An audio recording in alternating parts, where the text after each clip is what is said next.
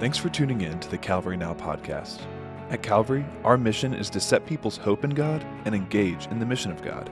Right now, we are in our Advent series, where we look at how Jesus is our hope, peace, joy, and love. Calvary family, it is so great to be back with you this morning after having been gone last week. I want to thank you for praying for Julie and myself and our family, our two youngest, as we made our way to Indiana over Thanksgiving to be with Julie and Julie's family, which is always a great blessing to us. We had a wonderful visit. It's always a lot of fun. In fact, I get a chuckle every now and then. I have wonderful sisters-in-law, and Julie's middle sister sometimes will ask me, we'll be playing a game or having a family meal, and she'll look at me and she'll say, Will, are we going to make it into a sermon? Are we going to make it into an illustration? I'm like, well, Cynthia, if you're listening this morning, you and Ken were phenomenal hosts, so thank you for hosting our family for Thanksgiving. Now you can be in our sermon this morning. Well, this morning I want to continue in our Advent series. If you're not all that familiar with Advent, it's a season of the 4 weeks that lead up to Christmas Day, celebrated traditionally amongst Christians. And over this time, Christians just collectively during this season reflect on the unexpected nature of Jesus's humble birth, while also simultaneously looking forward to his glorious return. Last week, Josh Hill did a phenomenal job introducing the series and introducing the first of the 4 major themes that we talked about, which was hope. Let me just push pause right there. I know you want to thank Josh. I think he's in here. If not, it's his birthday today. So can y'all thank Josh for the great job he did last week? When you see him, wish him a very, very happy birthday. But let me remind you, hope is not wishful thinking. Biblical hope is the confident expectation that God has and will keep his promises. Biblical hope has its heart set on the future, when God will finally and forever fulfill all of his promises. But it also has its mind set on the past, remembering and looking back upon what Christ has already done. And so with our hearts set on the future and with our minds remembering what Christ has done, we can now live with hope in the present, even in the midst of darkness, even in the midst of strife and suffering and difficulty, and even in terrible circumstances of gloom.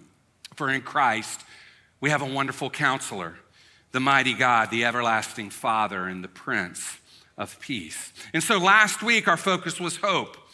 But this week, I want to turn our attention to what might be the most well-known and famous of all Christmas passages and sayings. And so if you have your Bible, I want to invite you to turn with me to Luke chapter 2. And this morning, we're going to be in verses 8 through 14. You see versions of this passage all over the place during the Christmas season. You see it on Christmas cards, you see it in decorations. It's even quoted in one of the most well-known Christmas movies of all time that Chad alluded to earlier, A Charlie Brown Christmas, which first aired in 1965, and I'm pretty sure is still aired today on a few channels. But if you remember, Charlie Brown is at the Christmas play, and he brings in this little, kind of pathetic little Christmas tree, and he sets it there on the piano, and everyone laughs. And Linus is standing there, and Charlie Brown looks at Linus, and he says, I guess you were right, Linus. I shouldn't have picked this little tree. Everything I do turns into a disaster. I guess I really don't know what Christmas is all about. And then at the top of his lungs, he yells, doesn't anyone know what Christmas is all about? And then Linus, with his blanket, speaks up. And he tells Charlie Brown what Christmas is all about by quoting Luke 2, 8 to 14. Sure, Charlie Brown, I can tell you what Christmas is all about. And there were in the same country shepherds, abiding in the field, keeping watch over their flock by night. And lo, the angel of the Lord came upon them. And the glory of the Lord shone round about them. And they were sore afraid. And the angel said unto them, Fear not. For behold, I bring you tidings of great joy, which shall be to all people. For unto you is born this day in the city of David a Savior, which is Christ the Lord. And this shall be a sign unto you.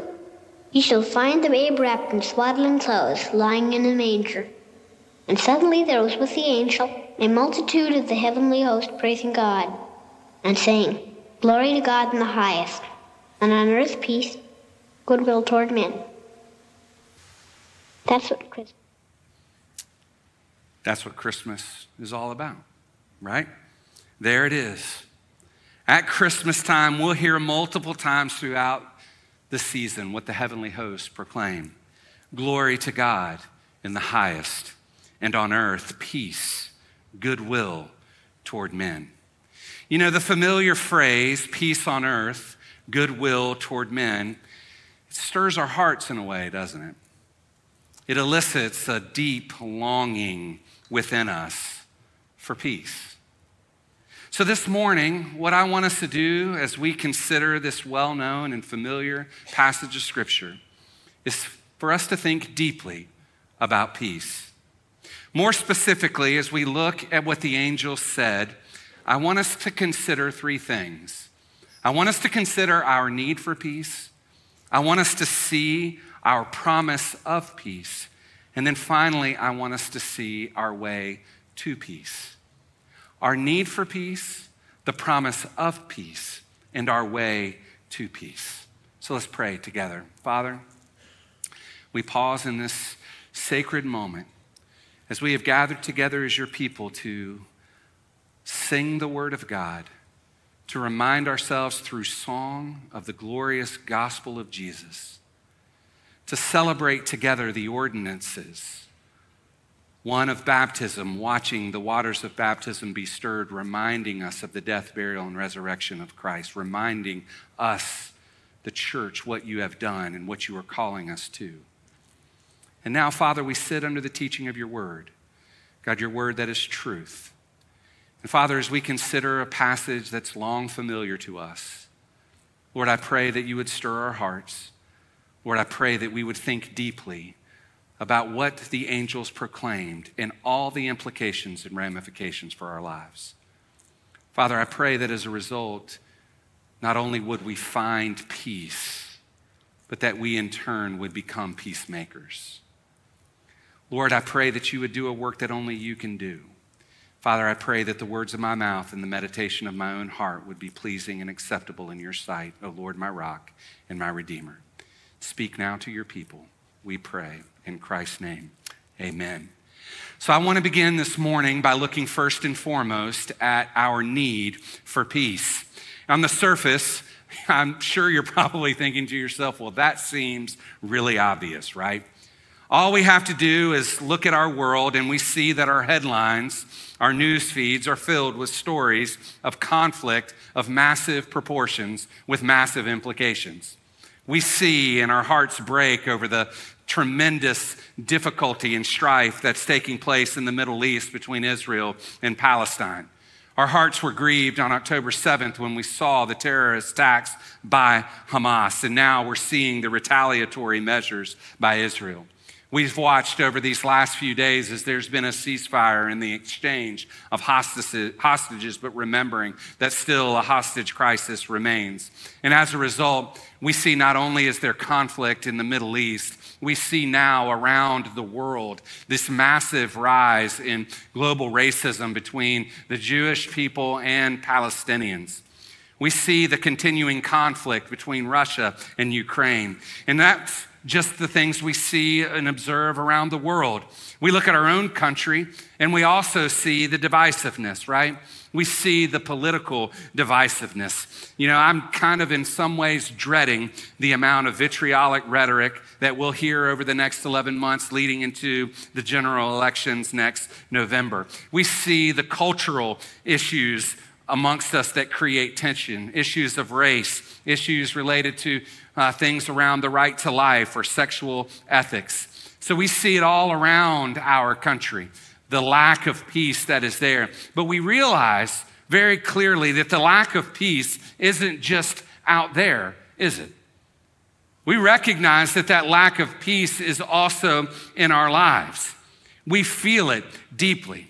At times, that lack of peace is evidence in our marriages. It's evidence in our families. And it's often heightened in this time of the year when families are supposed to get together and enjoy the most wonderful time of the year as we celebrate the birth of Christ and celebrate Thanksgiving. Now we realize at times these are painful reminders that things aren't as they should be and things are broken amongst people. We feel it internally, not just in our relationships, we feel it inside ourselves. Sometimes that lack of peace just comes from in the form of pressures that are placed on us. I realize right now some of you are dealing with health issues and health scares that are creating turmoil for you. Others of you have walked through painful and stinging loss during this year, and now the holidays are yet another painful reminder that your loved one is not here. Others of you, it's financial pressures, it's job insecurities, it's issues that you're facing that are creating a pressure on you that create a lack of peace. And sometimes, further still, that lack of peace just seems to come from within, whether in the form of anxiety or depression or whatever. And so we look around on a global perspective, a national perspective, a relational perspective, an internal perspective, and we see the lack of peace that exists. And you know, when you read this passage of scripture, and I don't think I've ever had someone from Charlie Brown do our scripture reading for us, but you know that he is quoting the King James Version. And it makes it sound like at the advent of Christ, everything and everyone is going to experience some sentimental and utopian version of peace. When we hear, glory to God in the highest, and on earth, peace, goodwill toward man. And yet no part of our experience bears that out. No part of our experience says, well, that's just objectively true, that now, because of the advent of Christ 2,000 years ago, everything just seems to be at peace. In fact, the opposite is true. Our natural state isn't peace, it's conflict. And all the conflict that we experience ultimately, and I don't want us to miss this, church family. I kind of want to just jump right into the deep end of the pool. All of the conflict we experience is because ultimately we're in conflict with God. The source of conflict in every area of our world and our lives is the direct result of all of our conflict with God. All the wars, all the racism, all the hypocrisy, all the bigotry, all the marital, familial, relational strife, all the internal turmoil is ultimately rooted in the fact that we lack peace with God. And that goes all the way back to the very beginning of the story in Genesis. It goes all the way back to the garden. In Genesis 2, having been created in the image of God, Adam and Eve are in perfect relationship with him. They're walking together with him. They're talking together with him. Adam and Eve are collaborating with God under his good and benevolent rule. They're fulfilling God's purposes. Things are right with them. Things are right with God. Things are right in all of the creation. Then in Genesis 3, we turn the page and we see they're tempted by Satan to reject God's authority in their lives and to set themselves up as the ultimate authority over all things.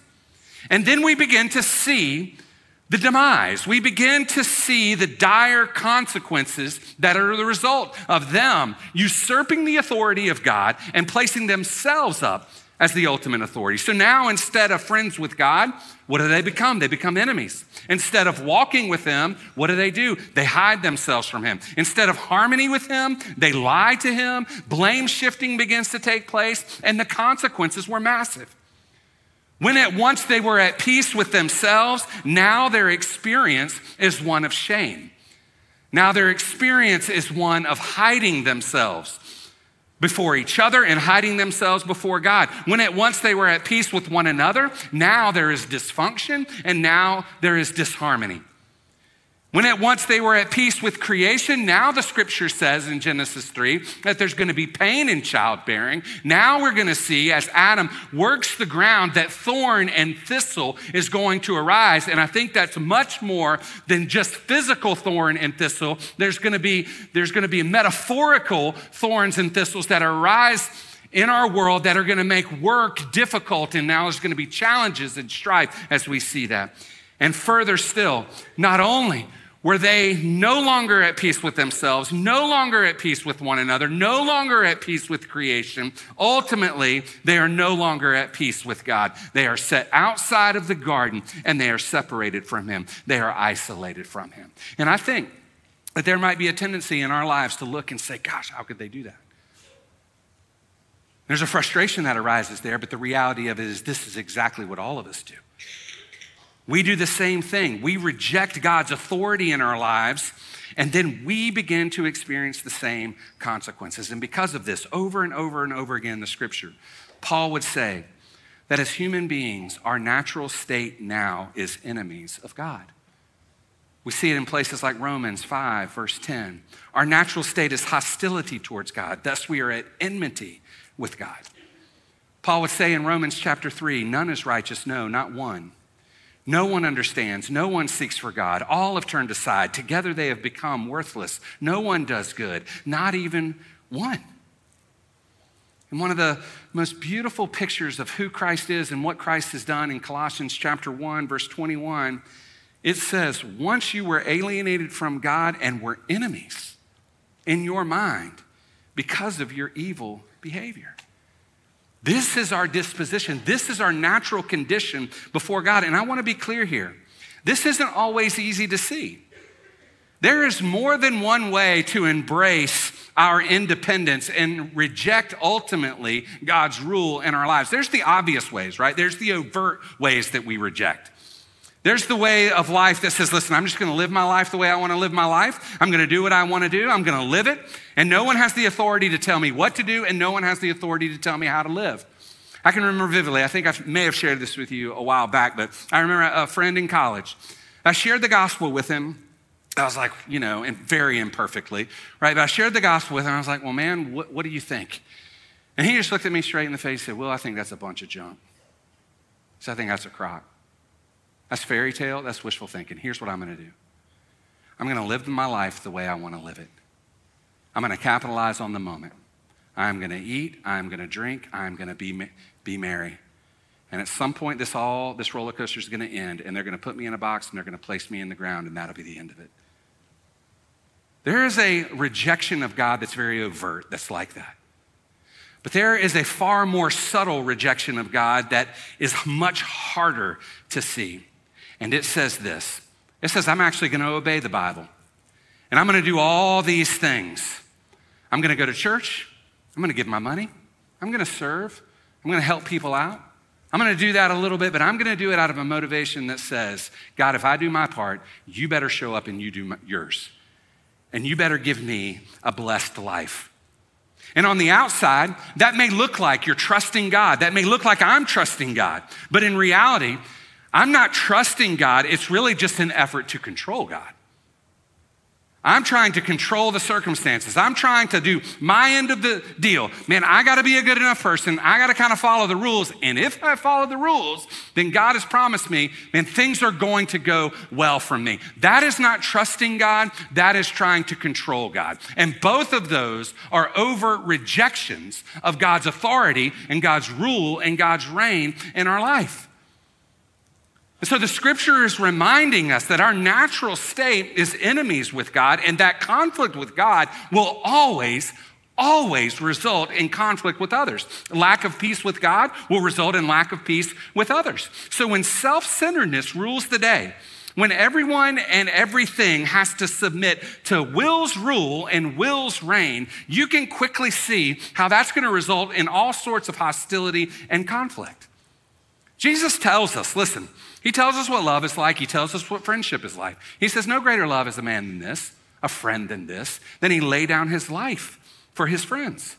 That's the way of Jesus, right? It's the way of sacrifice. It's the way of selflessness. It's the way of considering others more important. It's putting the needs of others first. And we see that perfectly on display in Christ Jesus, as Paul would tell us in Philippians 2, verses 5 through 11. But watch out. Listen, you watch out when I'm on the throne. Because typically, if I'm on the throne, there's going to be a wake of brokenness that's left behind me. Now, instead of considering others more important than myself, I'm going to be envious of others who have what I want or have what I think I need. I'm going to be angered with others who stand my way.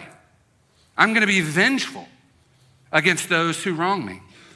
And instead of sacrificing for others, I'm going to use them to fulfill my own hopes and my own dreams. People will then ultimately become utilitarian to me when I'm on the throne of my life. People are going to become a means to my selfish end. And when they become a means to my selfish end, that's always going to create havoc behind me. It's always going to create that. That's why you remember when we studied the book of James? This has been several months ago now. But as we walked verse by verse through the verse of James, we came to, the book of James, we came to chapter 4 and in verses 1 and 2. Do you remember what James says? He says, what causes quarrels and fights among you? And then he tells us, he says, is it not this, that your passions are at war within you? He's saying, you've elevated yourself up as supreme. You are the ultimate authority. You desire and do not have, so you murder. You covet and cannot obtain, so you fight and you quarrel.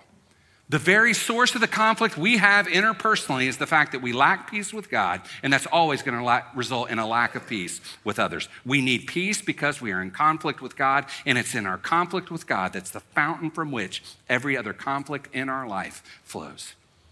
One scholar said it this way, listen, the natural human heart wants to be king. And so it is hostile to God's claims of lordship over us.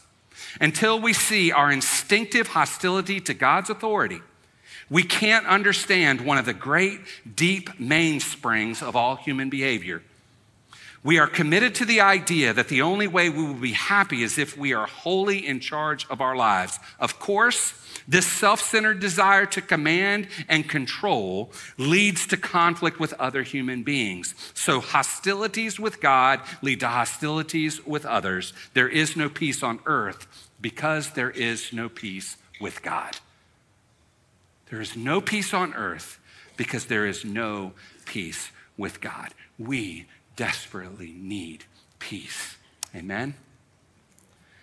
And in this glorious declaration from the angels, we discover not just our need for peace, we discover the promise of peace. I am so thankful that when I read the Bible, we see the promises of peace. God promises it, and he's going to, deliver it. And when we read the end of the story, this is what we know to be true, right? Let me encourage you. We know that in the end, the nations will cease to rage. In the end, there will be no more suffering and pain. In the end, there will be no more broken families. There will be no more betrayals. All anxiety and worry will be cast away as we reign with Christ forever and ever. We know that's the end of the story. Yet, friends, listen, we must be clear that the most important peace comes out of our greatest need, and that is to be at peace with God. So peace means that we are no longer at enmity and warfare with God. And as we look back to this passage of scripture, we shouldn't miss what the angels declare, and that is this: peace comes through a person. Peace comes through a person.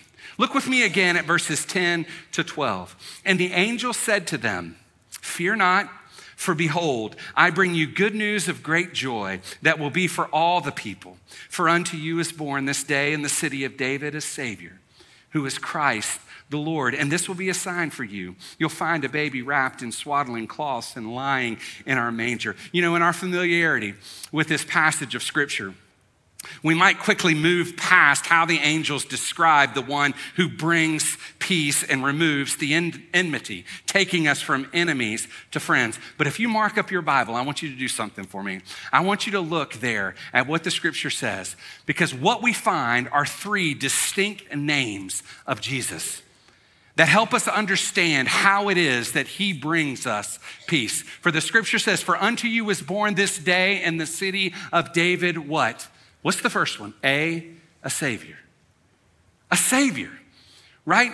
For he is the one who will save us from our sins. You know, the angel said to Joseph when he comes to give him the news that Mary, the one to whom he is betrothed, is pregnant, he says, listen, you shall call his name Jesus, for he will save his people from their sins. You know, remember when we studied the book of Mark, remember when in Mark chapter 2, in that first story we read there, we see the story of the man who is lowered down through the ceiling by his friends, the paralytic. And he's lowered down there and he's paralyzed. And Jesus says to him, he says, listen, your sins are forgiven before he heals him. And from that, we reminded ourselves that, listen, ultimately our sin is against God, which is why he says your sins are forgiven. And then by saying that, he's declaring that he is the one who actually has the authority to forgive them of their sins. And that's why we read in places like Colossians chapter 1, verses 19 and 20, for in Christ is the fullness of God was pleased to dwell. And through him, through Christ, to reconcile, to bring to himself all things, whether on earth or in heaven, making what, church? Peace.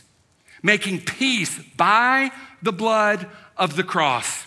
In Isaiah chapter 53, another what might be familiar passage of scripture to you that says, surely he has borne our griefs and carried our sorrows, yet we esteemed him stricken, smitten by God and afflicted. But he was pierced for our transgressions. He was crushed for our iniquities. Upon him was what? The chastisement that brought us peace. And through and with his wounds, we are healed. I love what Paul would say, that in the fullness of time, God sent forth his son, born of woman, born under the law, to redeem those of us under the curse of the law, that we might ultimately receive adoption as sons and daughters, that we might be able to cry out to him, Abba, Father. Do you see what's taking place? We're under the curse of the law. We're at enmity with God. We're enemies of God, but in the perfect time, the fullness of time, God fulfills his promises, sends his son who would go to the cross. Now through him, no longer are we enemies. Do you hear what the scripture is saying? You're a son. You're a daughter. You cry out to him now, Abba, Father. He is the Savior. For unto you is born this day, church family, in the city of David, a Savior. But he goes on. Notice what he says next, who is the Christ. For unto you is born this day in the city of David a Savior who is the Christ. He is the anointed one. He is the Messiah. He is the King. He is the one who has been promised. He is the one who fulfills all the hopes and dreams of Israel. He is the one who fulfills our deepest hope and our deepest longings. It's not just his name. It's a declaration of who he is. Unto you is born this day in the city of David a Savior who is Christ, the Messiah. And then he says, he is Christ, the Lord. He is the one who sovereignly rules and reigns over all things. I think it's fascinating to note, and I don't have a lot of time just to unpack all this, but you should note it. Look with me at verse 9.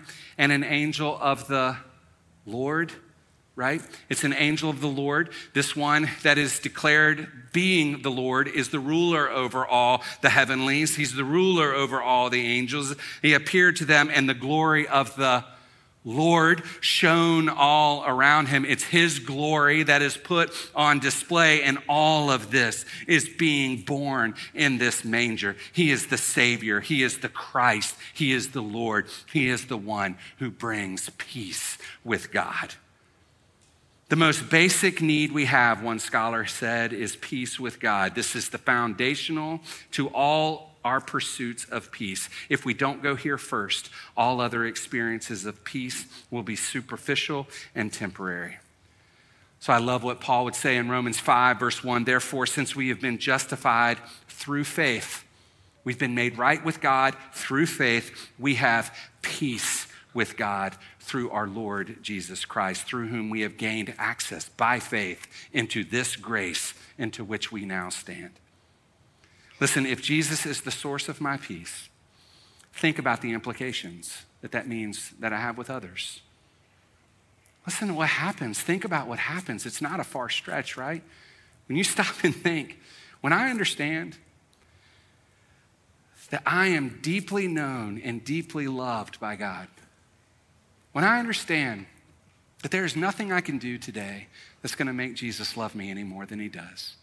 There's nothing I have done today or will do today that's going to cause him to love me any less than he already does.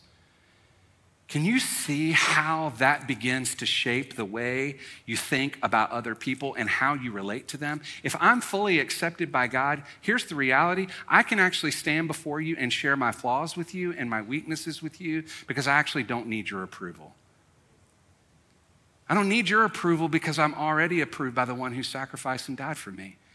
And you know what that creates? That creates a family where people can be humble with one another, people can be honest with one another, people can be vulnerable with one another because we know who we are in Christ Jesus. And if this is who I am in Christ Jesus, I can be humble enough to come to you and say, here's something I'm struggling with, will you walk with me? There's something I'm dealing with, there's a sin struggle I'm having, can you spur me on to hope in Christ? Can you begin to think about now how that begins to bring peace? Amongst others, peace in the family.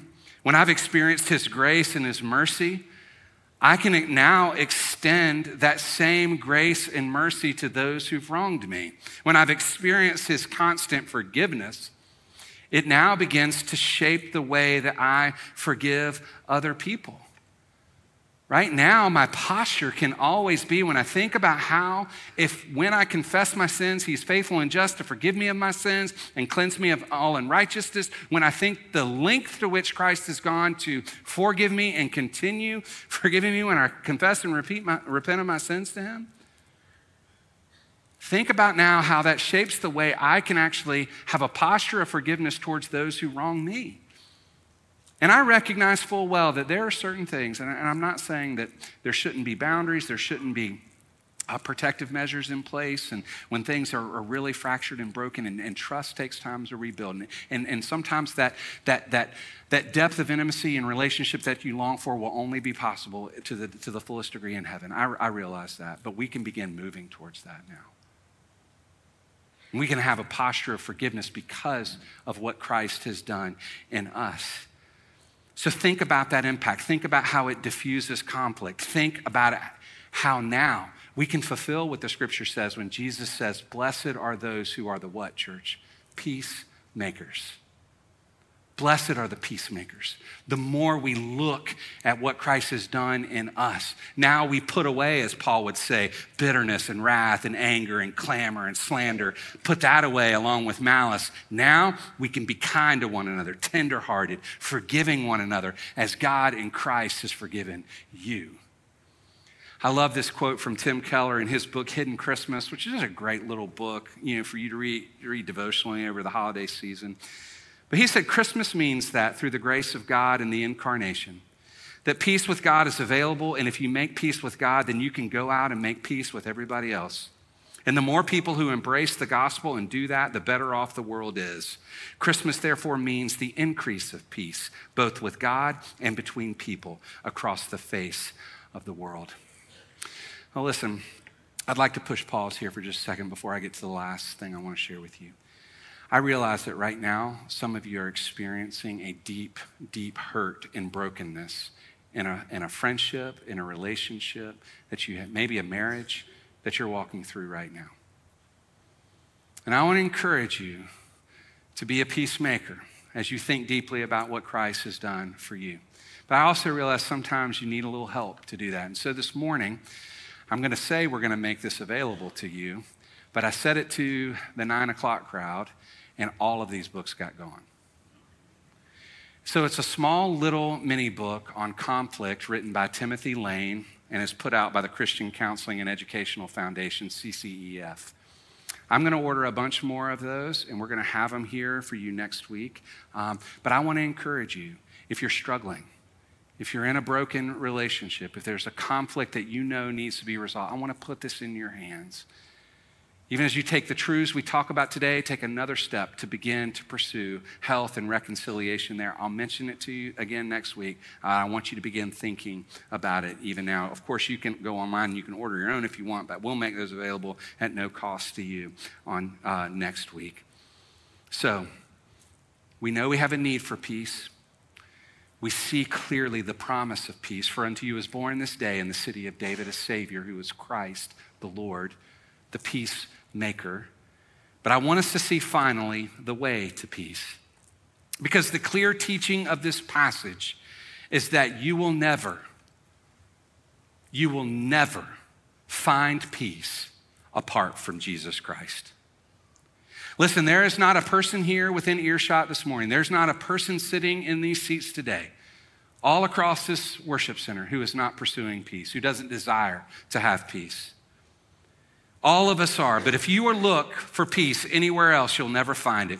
Listen, you might experience the absence of conflict for a bit, but that never ultimately lasts. I appreciate how one of my favorite authors said it. He said, listen, if we want peace to rule our lives, then God must rule our lives. Christ must rule our lives. God's purpose is not to give you peace, listen, separate from himself. Let me say that again. God's purpose is not to give you peace separate from himself. His purpose is to give you peace by being the most glorious person in your life.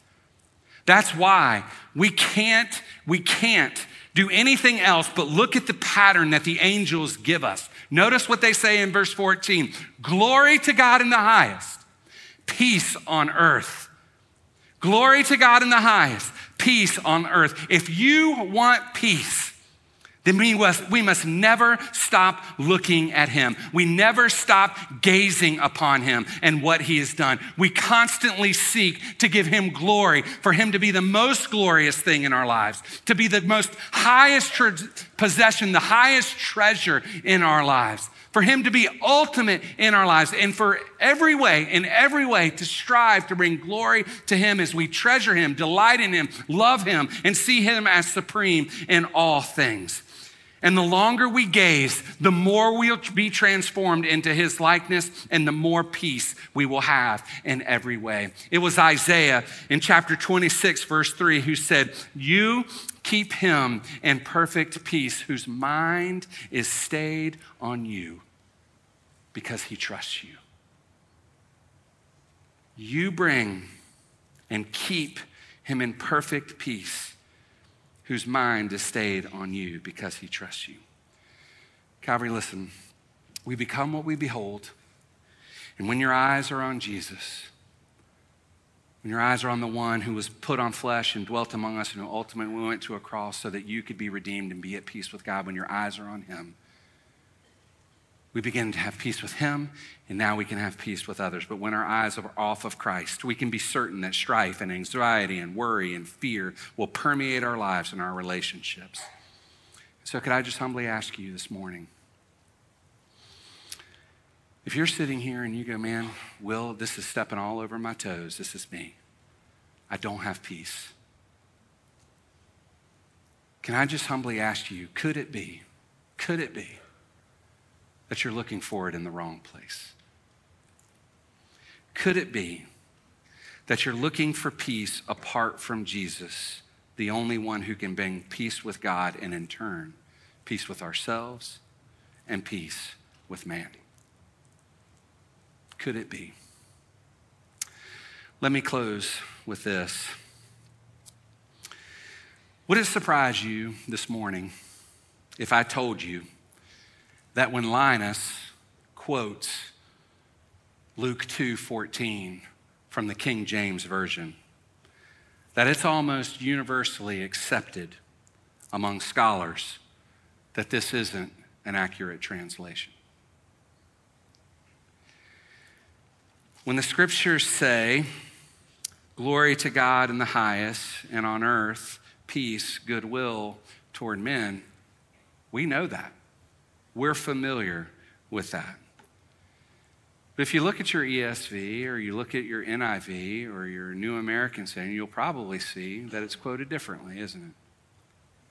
In the ESV, which is what I read to you weekly, it says, "Glory to God in the highest, and on earth peace among those with whom he is pleased." The NIV says, "Glory to God in the highest heaven, and on earth peace to those on whom his favor rests." It's tempting to read the King James Version and just to think that this is a universal application of peace for all people and for all time. But I want to be abundantly clear. God's offer of peace is to everyone. It's to everyone. It's to every person. But peace is only found by those who look to him. Glory to God in the highest, and on earth peace among those with whom he is pleased, among those who treasure him above everything else in this life. God's peace is offered to everyone, but peace is only found by those who trust in Christ.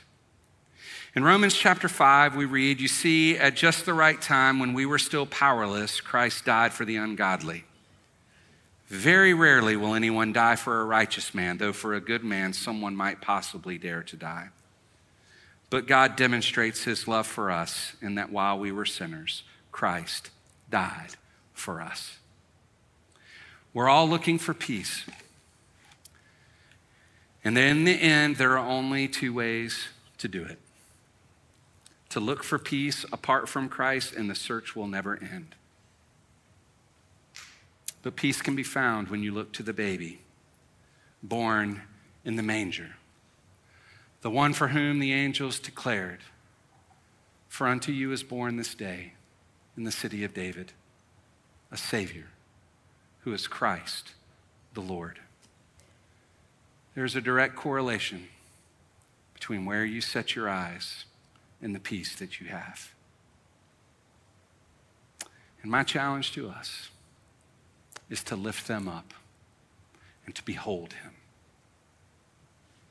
To let our hearts resoundingly say, "Glory to God in the highest." May he be the treasured one of our lives. Amen. Thanks again for joining us on the Calvary Now podcast.